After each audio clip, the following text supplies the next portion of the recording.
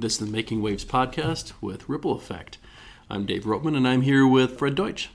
Hey, Dave. Thanks for having me. Thank you for being on, Fred. You're a representative from the Watertown area. What district are you from? Dave, I represent District 4, Northeast, South Dakota, 6 counties. You've been a representative for some time now and have brought some really interesting bills. So let's talk a little bit about the success of 1080. And that was passed this legislative session and is now law, and that protects children from transgender surgeries. Yeah. Could you tell us a little bit about that? Sure.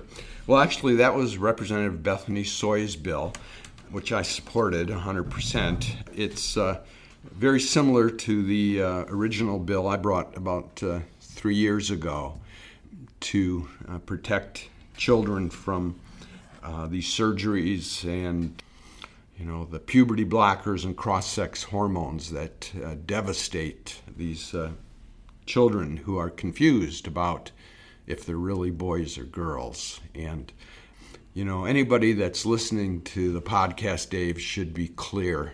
There should be no confusion. Boys are boys and girls are girls, and you can't change. And unfortunately, these children have some confusion about that. And so do some of the doctors in our state. Parents are being lied to. The evidence is very clear. The DNA that make us who we are cannot be changed. You can do cosmetic surgeries, but you can't change sex. And this is about children. This isn't about adults. 1080 was about protecting children. Mm-hmm. So I was very, very glad to see it pass. There's almost 24 states that have passed it, give or take, and we're continuing to see that momentum build. These puberty blockers and other things, these are permanent changes. They cannot be reversed, right? That's right. These are all permanent changes. Yeah. And, the left wants to lie about that, saying it's, reversible. Well, baloney. It's not. You said that 24 other states have brought similar bills? Yeah, give or take. I can't recall the exact number, but it's a lot of states. I think I read yesterday Montana just passed it. Mm-hmm. The left is going nuts. They're trying to bring lawsuits against the bills in a number of states. We'll see what happens. I say good luck with that. But the reality is that the bills are something that state legislatures have the power to pass, to protect our own people, and we do that. As long as you pass laws based on science, I don't see a problem, and that's what we've done with 1080. You brought a similar bill about 3 years ago. How does that differ from the current legislation that's passed? Yeah, that's a good question. Well, it was very similar in every way, except my original bill had a penalty for doctors that do this, and that penalty was a felony. These doctors would go to jail. The bill that we signed into law is a little bit softer. I read that the bill signed yesterday, I think it was Montana, has a penalty for a felony. These doctors would not just lose their licensure, they'd go to jail. And I think that's the right thing. This is a crime against humanity. When they're mutilating these poor, confused children, cutting off body parts, sterilizing our kids, that's terrible. That's twisted. These are doctors that go to school to learn how to help people.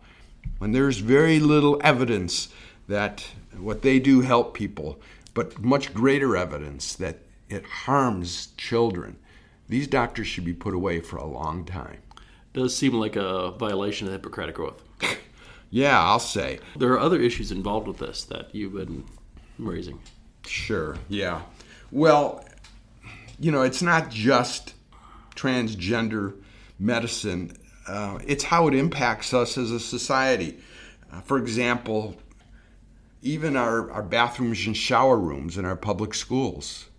I have 4 daughters. I sure as heck don't want my 4 daughters, now my grandchildren, going into bathrooms in public schools, having to expose themselves to boys.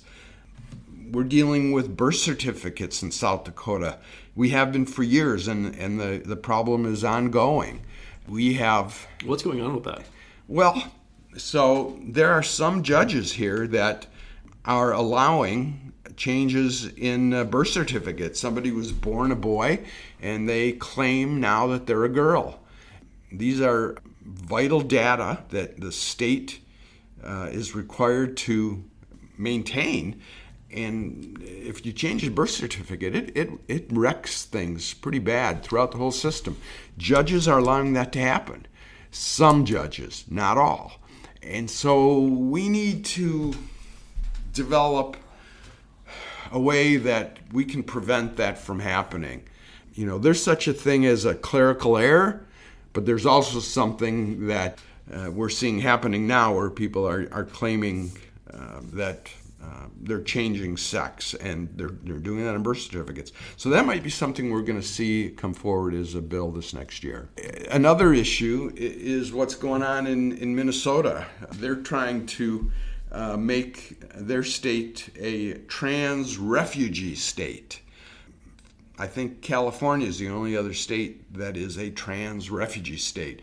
So Minnesota, if this law passes, would allow our children, South Dakota kids, to come over the border to get sex change operations. I don't know how we deal with that, but I sure would like to try, because that's just wrong. You were the past president of the South Dakota Right to Life organization. That's correct. And we have a ballot initiative being circulated right now, largely funded from outside of state, if I recall correctly. Could you talk a little bit about that? Sure.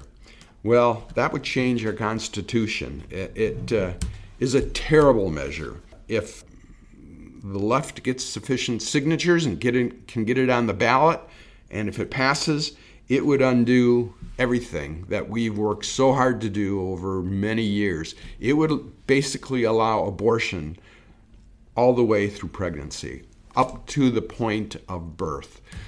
Representative John Hansen is leading the effort in conjunction with Leslie Unruh from Sioux Falls to have a decline to sign initiative, and basically just telling people, this is terrible, terrible.